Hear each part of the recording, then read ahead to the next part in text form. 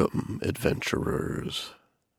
The changeling Rot is working at some task set to him by his master. But what is their end game? Joel Rigetti's Speaking Stone Studio presents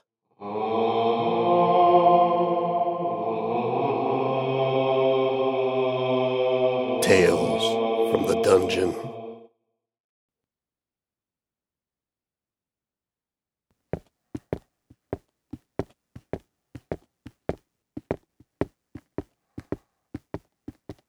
Alarian's feet carried him at a brisk pace down the main street toward the lake.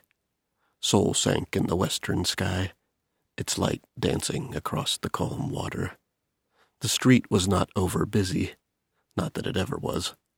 Solvara was a place for those of means to escape and luxuriate, and most had found a place to pause for their long and elegant evening meals. Despite the time of day, a carriage or two did pass as the young wizard made his way. A few persons on foot strolled through the wide streets. Alarian smiled a twitchy smile or bobbed a quick nod at those that caught his eye. He moved along with purpose. The Resilium lay just ahead. He could have had his own carriage drop him off at the bottom of the wide steps that led up to the building. But the truth of it was that even the small rattle and sway of the carriage made him sick, even in the little time it took to travel from the estate to town. So his ride waited at the top of the hill, as it always did, while Alarian made his way on foot.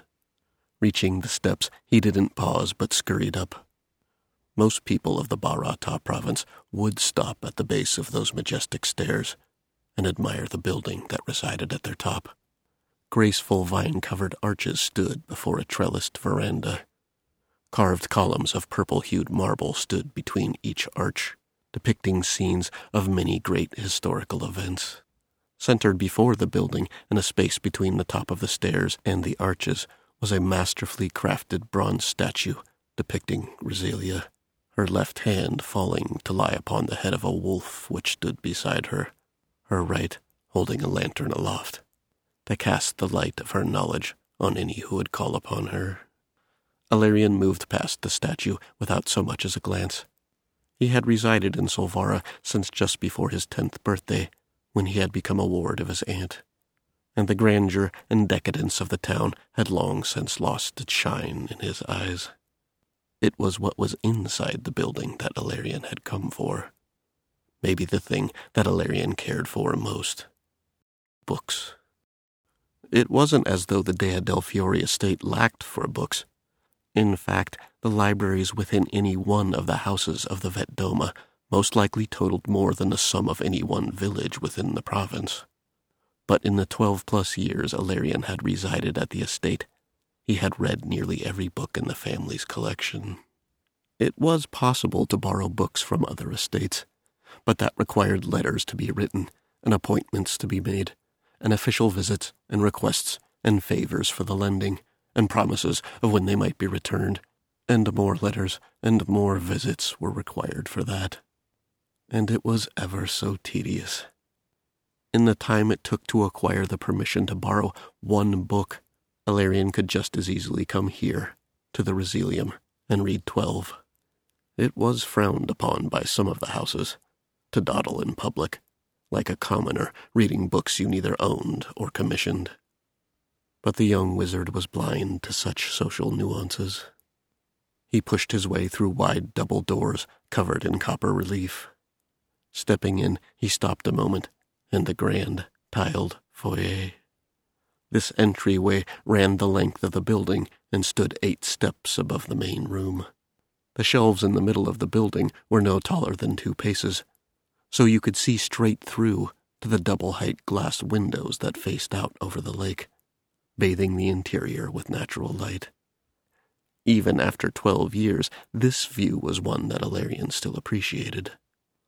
Sol's fading light sparkled on the water, and the wondrous building of books before him took on a magenta hue. Lanterns would be lit in another bell or so. He breathed in deeply, the smell of old parchment and oiled leather that bound the books. It was his favorite smell. He rubbed his hands before him in anticipation, as a raccoon washing an apple. At this hour the Brazilium was nearly empty. His eyes darted about the place. The keeper and one of her assistants moved slowly through the shelves, replacing books that had been viewed during the day. On the far side, near the windows, 2 people sat side by side in large overstuffed leather chairs, sipping from fancy glasses and holding a conversation in low tones, eyes cast out over the beautiful view. Only one other occupied the Brazilium, a tall, dark-skinned man, with a touch of gray at his temples. He was hunkered over a book. A stack of 3 more lay near him, just to his left, on the dark brown table. A big breath preceded Ilarian's resumption of his hurried pace, down the stairs, into the stacks, and a hard right at the bottom. 20 paces brought him to a counter with a sturdy base of dark oak, and a top made of the same purple-hued marble that made up the columns out front. A small silver bell sat atop the counter next to a sign carved in relief into the countertop itself. If this counter is unattended, please ring the bell, and someone will be with you presently.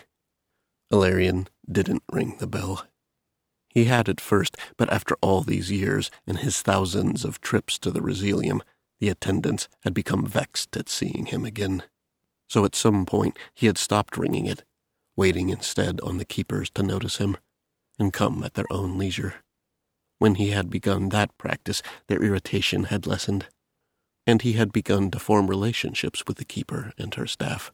Some he might even call friends. Ilarian leaned on the counter, drumming his fingers quietly. He then turned on one elbow, looking again out to the large windows that faced the lake, then back to the counter. He rose up on his toes to peer behind, seeing if there might, by some miracle, be some title that he did not recognize, waiting to be catalogued and shelved. No such luck. He turned again back toward the main room, looking for any indication he had been noticed. He could see none. What he did see was the man who he had spotted reading earlier, getting up from his table, a book still in his hands. The man began to make his way toward the counter. He read as he walked, looking up only occasionally to make sure he did not bump into anything. It was less than a bar before the man stood next to him at the counter, head still bowed, eyes moving along the pages. Ilarian fidgeted, looking for an attendant. Unconsciously, he placed his hand again on the counter, drumming his fingers.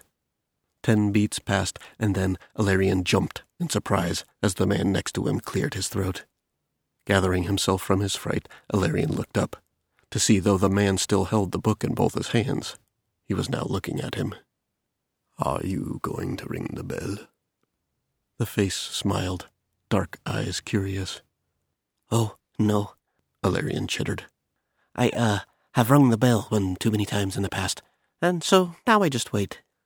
The man raised his eyebrows, an unsure smile touching his lips, as if he were waiting for the rest of the story or the punchline to the joke.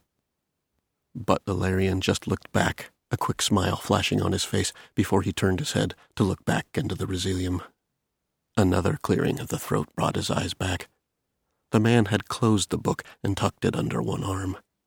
He considered Ilarian with a look of confusion. "Well, if you are not the bell's god, would you consider stepping aside so that I might ring it?" Ilarian flushed red, stepping back in embarrassment. No, but of course," he said with a ridiculous half-bow, gesturing to the bell. The man's eyes squinted, unsure of what to make of Ilarian, and then he let out a chuckle as he reached for the bell, shaking it twice neatly, the fine, high-pitched ring dispersing into the room. The sound of approaching footsteps were soon heard. Head keeper Vasella herself came to the counter, eyes passing over the man, and then Ilarian, then back to the man. "May I help you, sir?" she asked in a tone that somehow conveyed an apology for Ilarian's presence. Smiling, the tall man held out a hand, palm up, toward the young man. "Please, this gentleman was here before me." Ilarian flushed a deeper red. No, please. I am in no rush, and I am here all the time. I insist." A twitchy smile and another shallow bow. "Kind of you, but I would not hear of it. Please tell this fine woman of your need." Ilarion wasn't sure, but it almost seemed as if this man enjoyed his discomfort, or found it amusing at the least. Seeing that the keeper was staring, lips pursed, at him as well, Ilarion decided the fastest way out of this was to accept the man's offer. Turning to Keeper Vasella, he said, "Yes. Hello, Vasella. I was just checking to see if the book on the Esper Guides has arrived from Porgin yet." "I was away most of the morning, Master Ilarion. I have not had time to sort the day's post. I would have to go check." She turned to the tall man. "It would take a couple of bars." The question was directed at the stranger, and clearly indicated she would ignore the request in favor of helping him. Instead, the tall man nodded in assent. "By all means, help our young scholar out. I am content to wait." Vasella considered them both one last time, and then with a smile at the tall man, she said, "I shall return shortly." The dark-skinned man placed the book he had been holding upon the counter, eyes still cast upon Ilarion. "The Esper Guides," he inquired. "An interesting line of study. A fascinating group as well, with an odd history, almost as odd as the Cries Deonander." Ilarion's shifting eyes moved to study the man's face, to see if he was making fun of him. If he was, he hid it well. "The Cries Deonander?" he asked in a dubious tone. "Surely you are not comparing the Esper Guides, an organization with a long and storied history, to a fictional group discussed in folk tales and children's stories?" The man considered him a moment, as if Ilarion's disbelief made him unworthy of further discussion. But either out of boredom or some other motive, the man spoke at last. "The Cries Deonander are not fictional." A pause to let the word sink in was accompanied by a searching look. Ilarion could tell the man believed what he said. "No, in fact, they were quite real. Writings, histories of them have been manipulated or even destroyed." This sounded of madness. "Why would that be? Who would care to wipe out the history of an order of druids?" The man stepped closer, eyes sparkling with enthusiasm. "But that is just it, you see. That is what makes them so interesting. That is the mystery. Why would someone go to all these lengths to muddle their history? What secrets lie hidden?" It seemed far-fetched, but even the possibility of a puzzle to be solved appealed to Ilarion. "And how can you know this? Do you have any proof of this grand cover-up?" The man had leaned in now, his excitement contagious. "Ah, but it is all in the way you go about the search, isn't it? What isn't there is as telling as what is. One might find a hole in the pitch black, be nearly certain of its existence. But how? One must carefully crawl on hands and knees, feeling out the edge.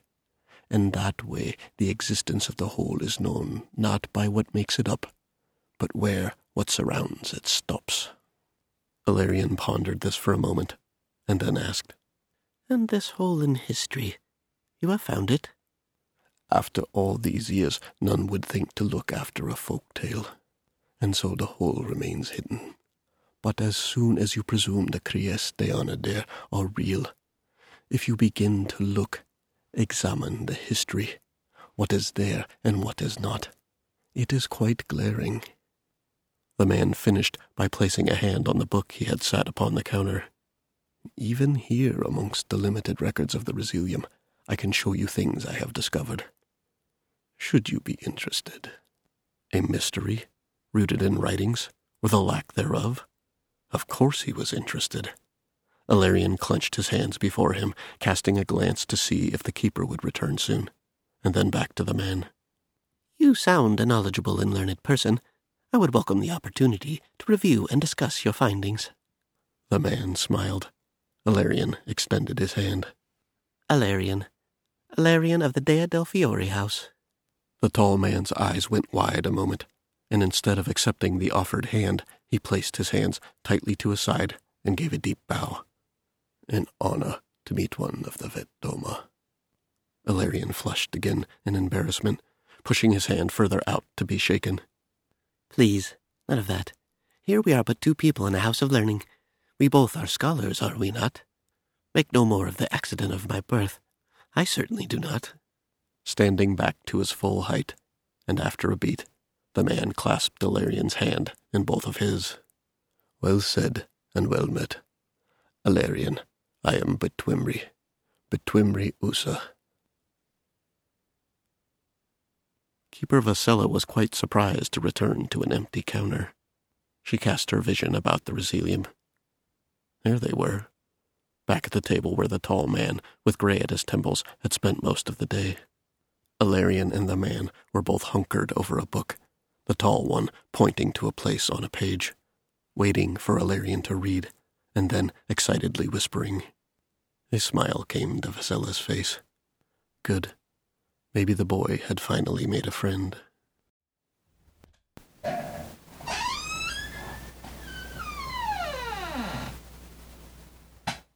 Rot closed the door to his room, locking it. He went to the window that looked over Shore Street and the lake itself. The clouds were heavy tonight.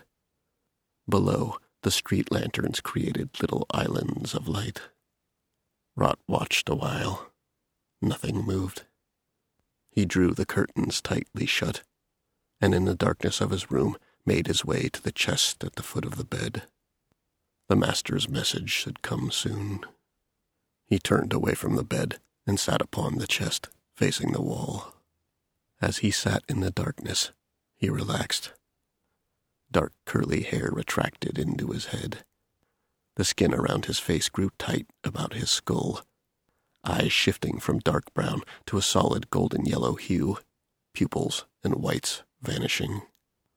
Once dark skin seemed to take on a bruised tint, and then shifted and settled into a tone of bluish gray. He sat in the darkness, not moving, not thinking, just breathing. Though he could hold the form of others at will for as long as he wished, he relished these small moments where he held no form at all, appeared as he truly was. Even better still, in this moment no one was within 20 paces of him, and so there were no whispers of thoughts, no warmth of emotion of any other than his own.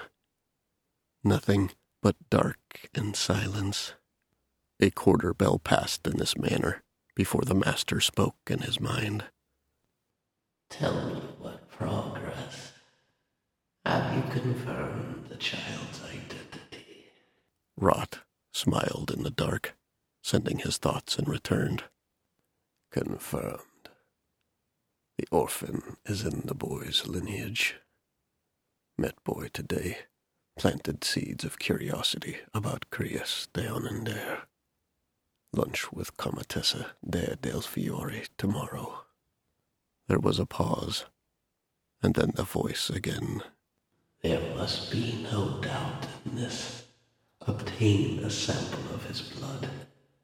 Continue to foster the seeds. He must find what is hidden. It will be as you say, master, the changeling sent. And then all was silent in the room again. All was silent in his mind.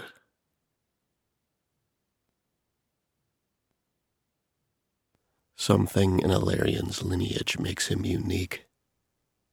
Something that connects him to the Crius Deonander. Stay tuned next week for the conclusion of Dance of the Marionettes.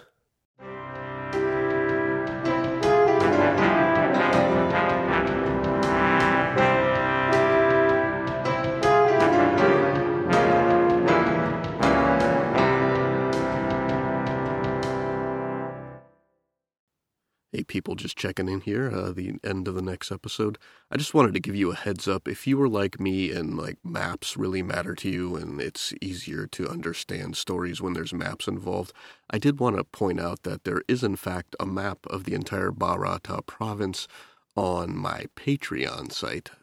So if you go to www.patreon.com, /Speaking Stone Studio and kind of poke through the posts, there is a post that has a complete map of the Bharata province. So you can follow along, see where the characters have been and where they're going. And that's that. It means a lot to me. So if you're that way as well, check it out. It's cool. Someday it'll move over to my website as well, but I'm wearing all the hats here, recording, writing, and website maintenance. So no guaranteed date when that'll be, but it will be at some point. Anyway, map, Patreon site, check it out.